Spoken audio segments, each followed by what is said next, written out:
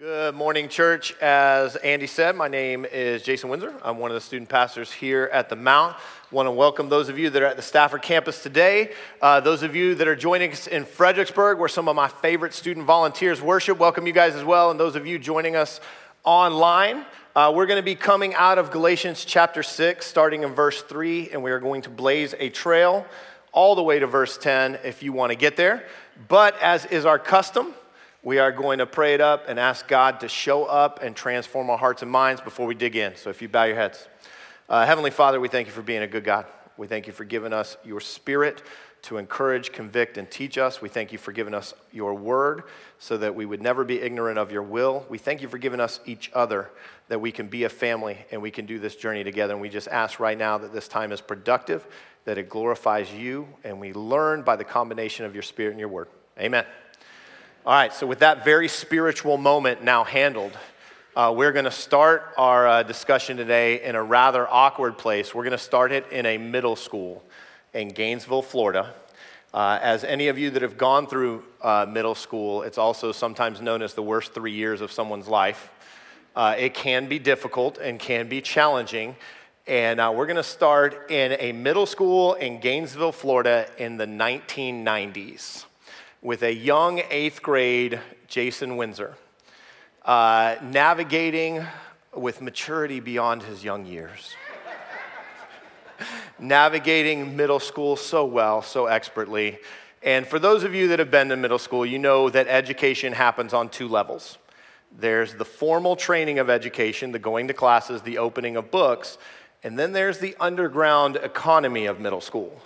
There's the playing cards in the courtyard for quarters with your lunch money. There's the don't go in that bathroom because you might end up dead. There's all of those methods of navigating your middle school as well.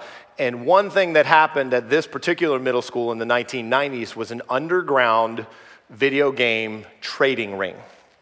So we would, several of us young men that were interested in video games, we would trade, we would buy, we would sell. And this happened with me. I had a game called Kid Icarus, which I realize two of you probably recognize. But just go with me. And a young man wanted to trade me for this game, and he wanted to trade me a game title called Final Fantasy. That's a more recognizable title, which should tell you all you need to know about this deal.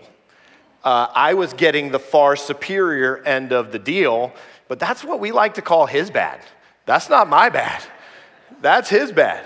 So we make the deal, we make the exchange, and if in your mind you can probably picture it, how middle school exchanges go down, right? Like I subtly show him what I got, and he shows me what he got, and then we're like, same time.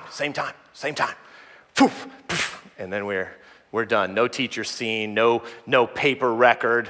The deal is done, and we're off to our classes. Well, the next day comes, and my young associate is no longer happy with our arrangement. He now realizes he probably didn't get the best end of this deal, and he wants to trade for his game back. I remember I told you how mature and wise I was. I'm sure I handled it with grace. I'm sure I handled it just picture the best way to handle it in your mind and then double it. Like that's probably what I did. I gently reminded him that it was no longer his game. We had made a deal, and I would be keeping my game. And I wish him well with his future endeavors.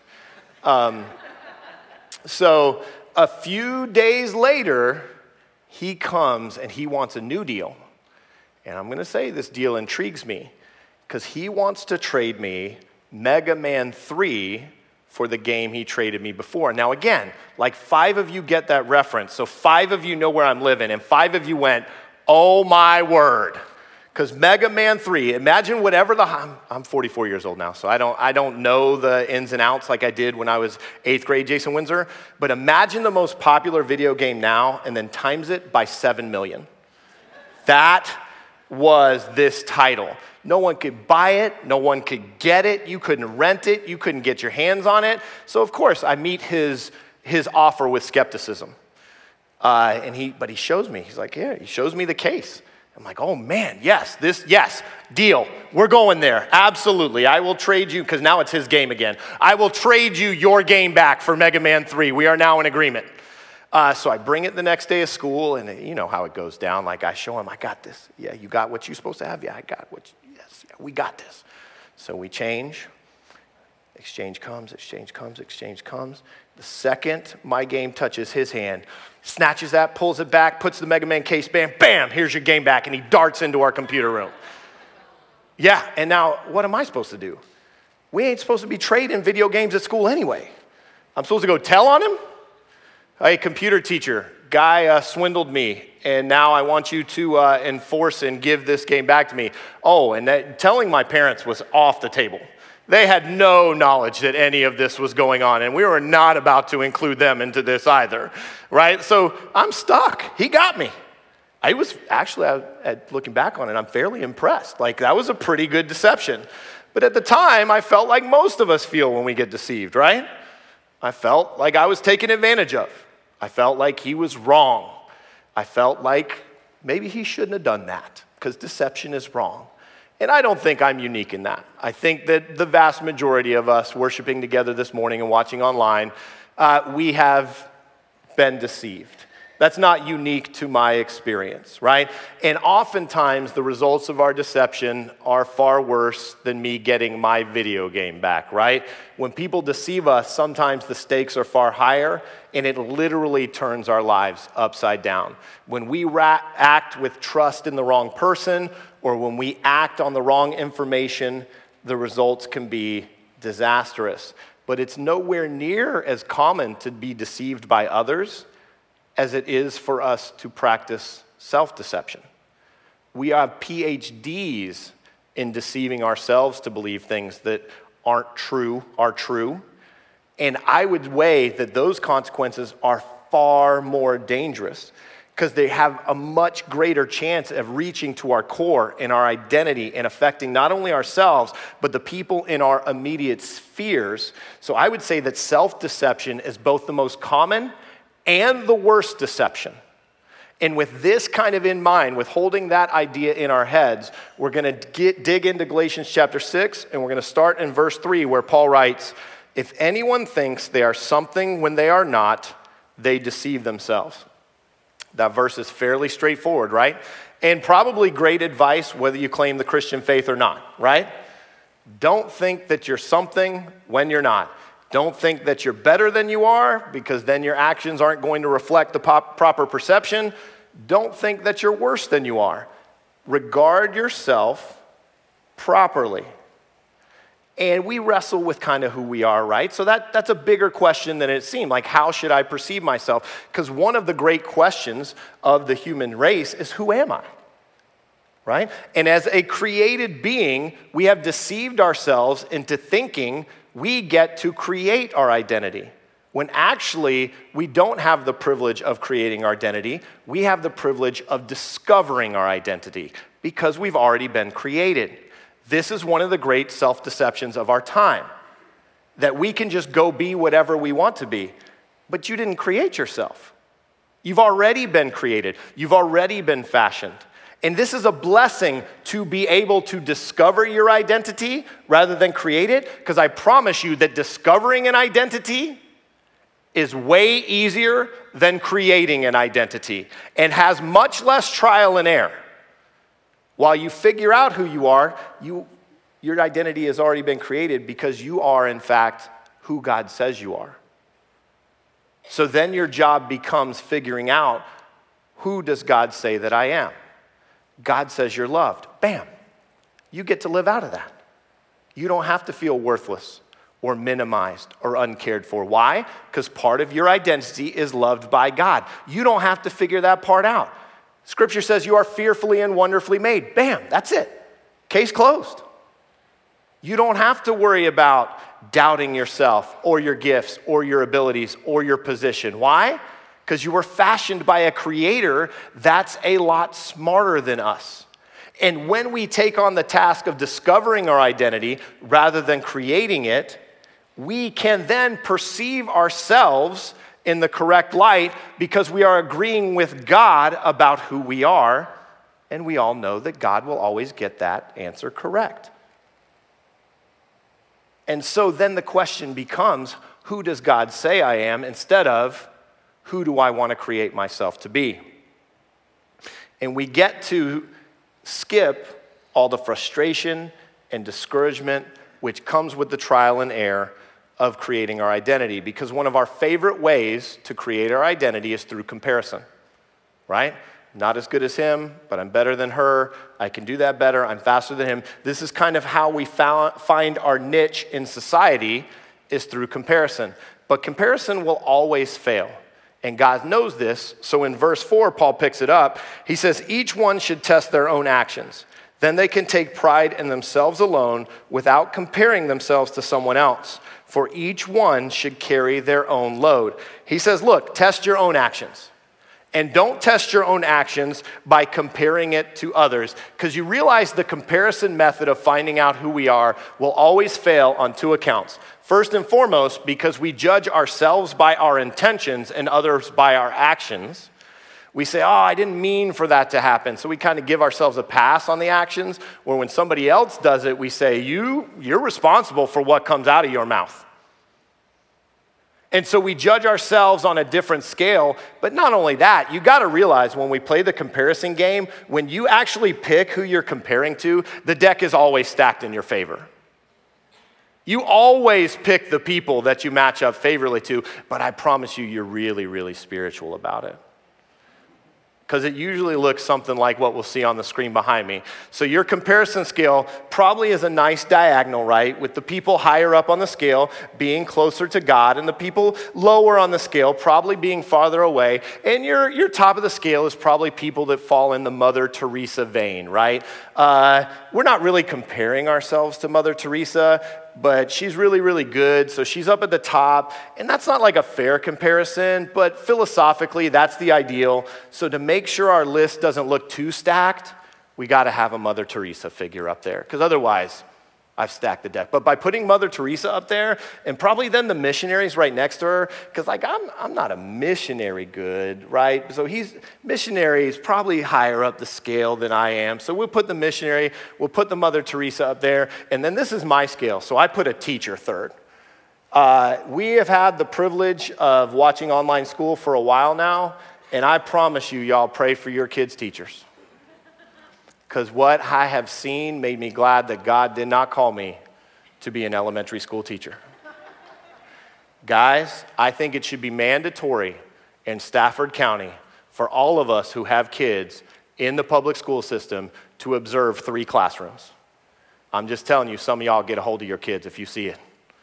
They are being tested. They are being challenged. You pray for those teachers because they might be closer to Mother Teresa than the missionaries. I might have put that out of order. I'll get off my soapbox now. We'll get back to scripture. All that was just Jasonism, by the way. That's not scripture. We'll put that in a separate category. So then there's people that do a lot of charity, not like a little bit of charity, but like a lot of charity, like weekly, not like me. I do some charity, which is why I'm lower on the scale than the people that do a lot of charity, because they do a lot and I do a little, but I'm probably still better than the harmless old guy that lives across the street. Not that he's bad. He's not a bad guy, but I don't really ever see him do anything good. Like he checks his mail, waves hi to my kids. Like he's good. But I do a little bit more charity. I'm probably better than him. We could talk about it, but I'm probably better than him. But I know I'm better than those people that check out 15 items in the 10-item line. I know I'm better than them. Because I don't do that, which automatically makes me better than them. So while we can debate the guy across the street, there's no debate there. And the guy that cuts me off in traffic or the guy that won't let me out of the parking lot, they're worse than those people. I know I'm not that bad. Those people that drive 610, they need Jesus. Because they all over the place. I know they're worse than me because I let some of them out. And I don't change lanes without using a blinker. I have more Jesus in me than them. And then it's the lady that calls me during dinner to sell me my car warranty that I never bought in the first place. How could that thing be expired? I never had one. So not only are you interrupting my dinner, you're lying. I know I'm better than her. And then there's people that steal. I'm probably better than that. Now, we all know office supplies don't count. So office supplies don't count. But we know we're better than them. and I probably haven't done anything illegal that would land me in prison since college. So we're probably better than those people as well. And that's how we play the comparison game. That's how we play the game. And when you pick the people, you stack the deck, and that line can say whatever you want it to say. And then you believe it, and bam, self-deception achieved. Because the real graph should probably look more like this: God and people that need God. That's what the real graph looks like. That's the comparison. Comparison of Jesus and people that need Jesus. Because it says right there, each one should test their own actions. And it's not saying you should test your own actions against the actions of another. In fact, it says don't do that. It says don't compare your actions to someone else's. So it begs the question, what do I test my actions against? I test my actions against Scripture. And what does Scripture say? In James, Scripture says whoever has broken one law is guilty of breaking the entire law. There is no diagonal scale. There's perfect people and imperfect people. And let me tell you, that first group is unpopulated. So really, there's one group of people that need Jesus. That's our categorization. That's our comparison. Now, within that group, there are two subgroups. There are people who don't agree that Jesus is who he says he is, and there are people who do agree that Jesus is that he says he is. This is the two subgroups. I mean, you can break down all of humanity that has ever existed in the one category of people who need Jesus, and then you can break down all humanity in those two groups. People who agree that Jesus is who he says he is, and people that don't agree that Jesus is who he says he is, but both still need Jesus. One needs to drop the self-deception that they don't need a Savior. They need to agree that they have done wrong, and because of that wrong, they will be held accountable to God for the wrong that they've done. Fortunately for us, Jesus, unwilling that that would be the arrangement, comes out of heaven, lives a sinless life, is ultimately murdered on the cross, raises again, and will come back to gather the other group, those who believe that he is who he says he is. Both groups still accountable. One group will be separated from God forever because they don't agree with God about who Jesus is, and one group will be with him forever. First group, drop the deception. You need Jesus. Second group, drop the deception. You need Jesus. It's beautiful how Scripture makes things so simple sometimes. It's self-deception. We make it complicated. He continues on because Paul knows we're experts at deceiving ourselves. But he wants to remind us there's a great consequence to deceiving ourselves because God will not follow us in that deception. So he continues in verse 7 where he says, do not be deceived. God cannot be mocked. He says, okay, don't deceive yourself about different groupings of people. Don't deceive yourself through the comparison game. But here, we're going to say it again because anything this true bears repeating. Don't believe yourself. God will not follow you in your self-deception. You will just be wrong. God is going to judge it correctly regardless of what you believe because a man reaps what he sows. Whoever sows to please their flesh, from the flesh will reap destruction. Whoever sows to please the Spirit, from the Spirit will reap eternal lives. Regardless of how we perceive ourselves, God is going to give us the harvest that we plant because he cannot be deceived. And we know this. We know this. We know this. We know this. None of you planted flowers in the spring. And when those little guys started to shoot up, we're going, man, I was hoping for potatoes. That doesn't happen. When you plant flowers, you know what grows. Flowers. If they didn't, you go back to the store and get a refund. My homie Chris has an amazing garden. A stunning garden that he has obviously put a lot of time and energy into. It's a 10 out of 10. It's impressive. You should see it. One of the crops that most impressed me in his garden is his peppers. He has robust peppers. They are beautiful. They are a sight to behold. When my homie planted peppers, you know what he expected to come out of that ground.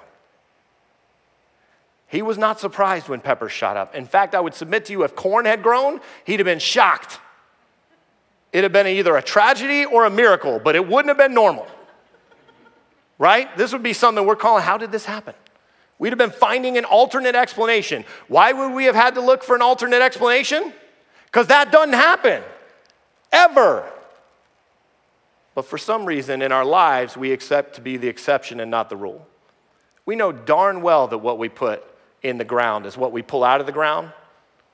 But for some reason, we expect our lives to be the exception to that rule. When Scripture clearly says, you will reap what you sow.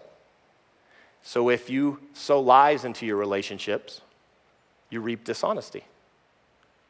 If you sow procrastination into your ethic, you reap stress.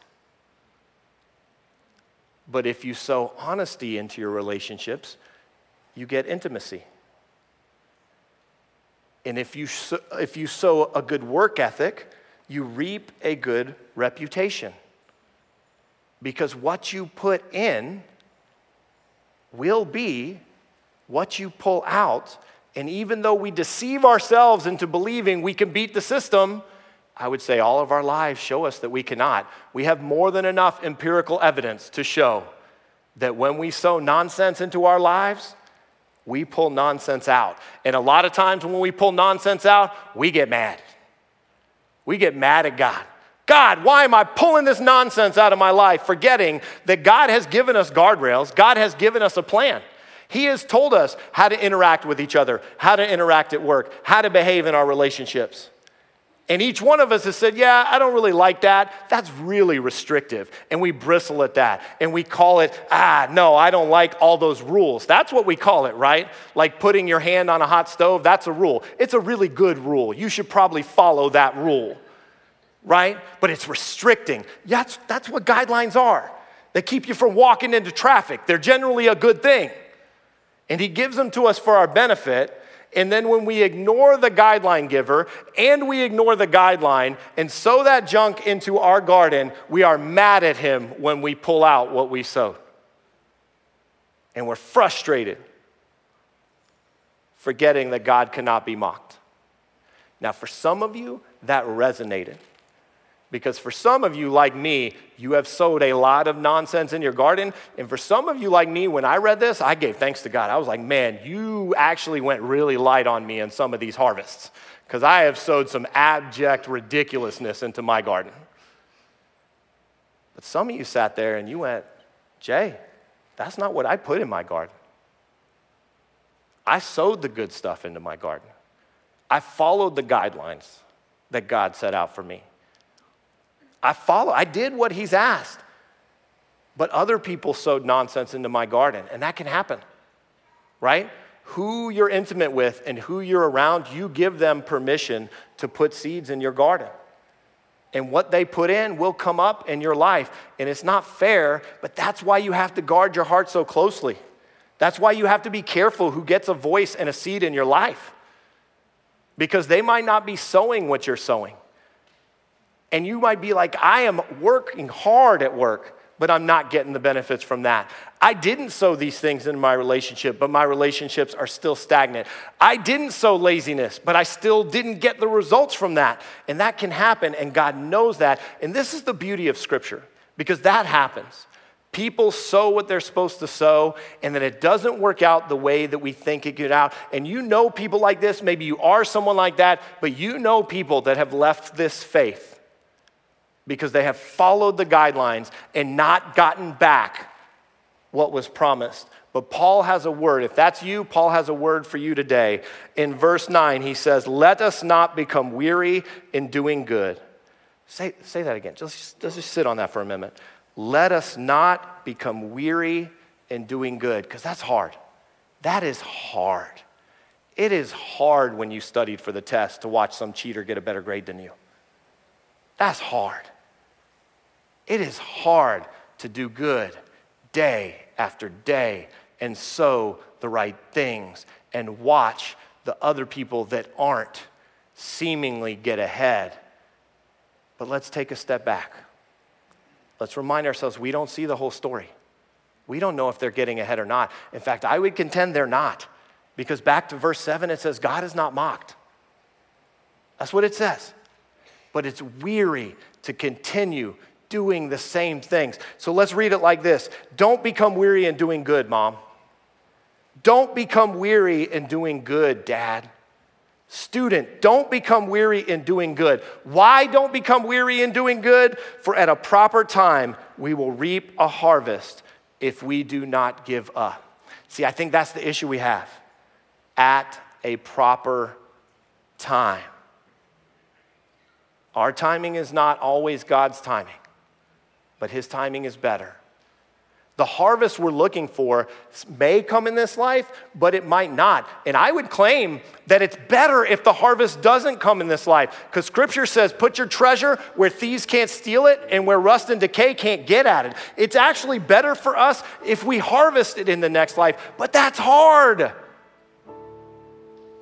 When you're doing the things that God asks you to and you're not seeing the fruit, I'm not here to minimize that today. It's much easier for us that sowed nonsense to see the nonsense. We go, that makes sense. But if you're one of those people that sowed this and the broken world hasn't given you the harvest yet, I know it's coming. How do I know it's coming? Because God says it's coming.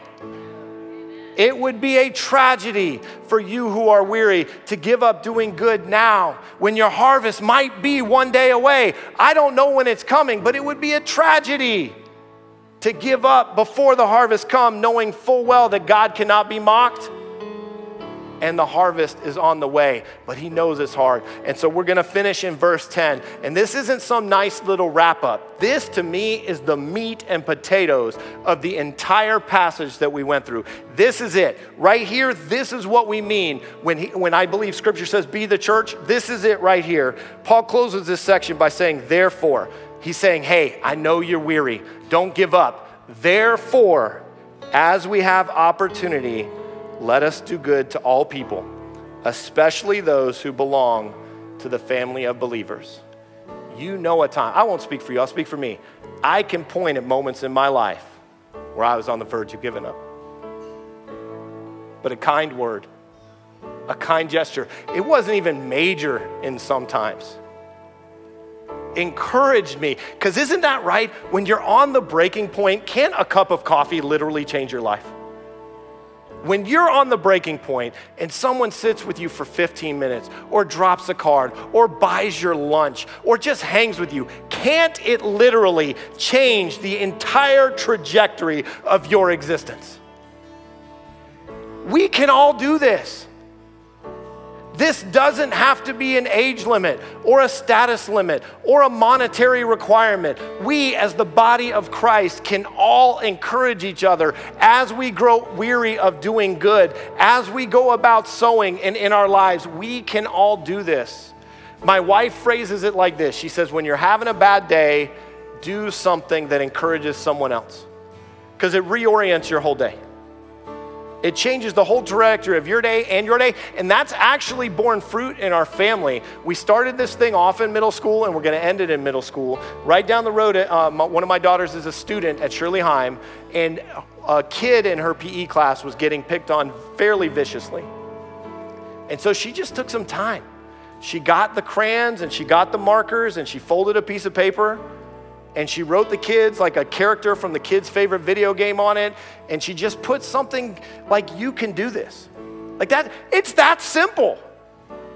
Now, do I know that if that was a life-changing moment for the young man? I have no idea. But I can tell you if I was getting picked on pretty hard, I would want that card. We can do it. And in fact, we should do it. This is something that everyone in this room can grab hold of and practice. And that's the beauty of Scripture. That's the beauty of what God asks us to do. He says, I'll grow the crops. All you got to do is plant the right things. Find someone this week in your life that you think is weary. Pray, God, show me who's weary. Carve out just a little bit of time, a small seed to encourage that person. And if you and I do that enough, we will literally change the fabric of Stafford County and Spotsylvania County. Because the harvest will be more than we can even imagine. when we're encouraging each other and we're being the body. Don't deceive yourself. Don't think you're something when you are not. You need Jesus. You may need to know him, or you may already know him. But you need Jesus, and he will not be mocked. What you sow, you will pull out. Maybe not tomorrow, maybe not the next day, but it will show up in your life. You know how I know? God says it. But what we can hold on to tomorrow, not necessarily waiting to see what comes out, but what we can hold on for tomorrow is we can encourage others who are on the journey with us. We can encourage those who have become weary of doing good. And we can have the humility to allow others to encourage us and not be, I got this. We can have the humility to let others speak in our lives as well. Heavenly Father, we thank you for being a good God. And we thank you most of all for loving us. I ask for those who are weary of doing good, that this week someone in their lives picks up the baton and encourages them and their trajectory changes. I ask for those who don't know you that they settle that question in their mind, that they agree with you about who you say Jesus is and know you. We ask for every believer in the world to embrace these principles and be the church, and to encourage one another as we go about our business for these days and the rest of our days. We ask these things by the power of your Holy Spirit, and we ask these things in your Son's name. Amen.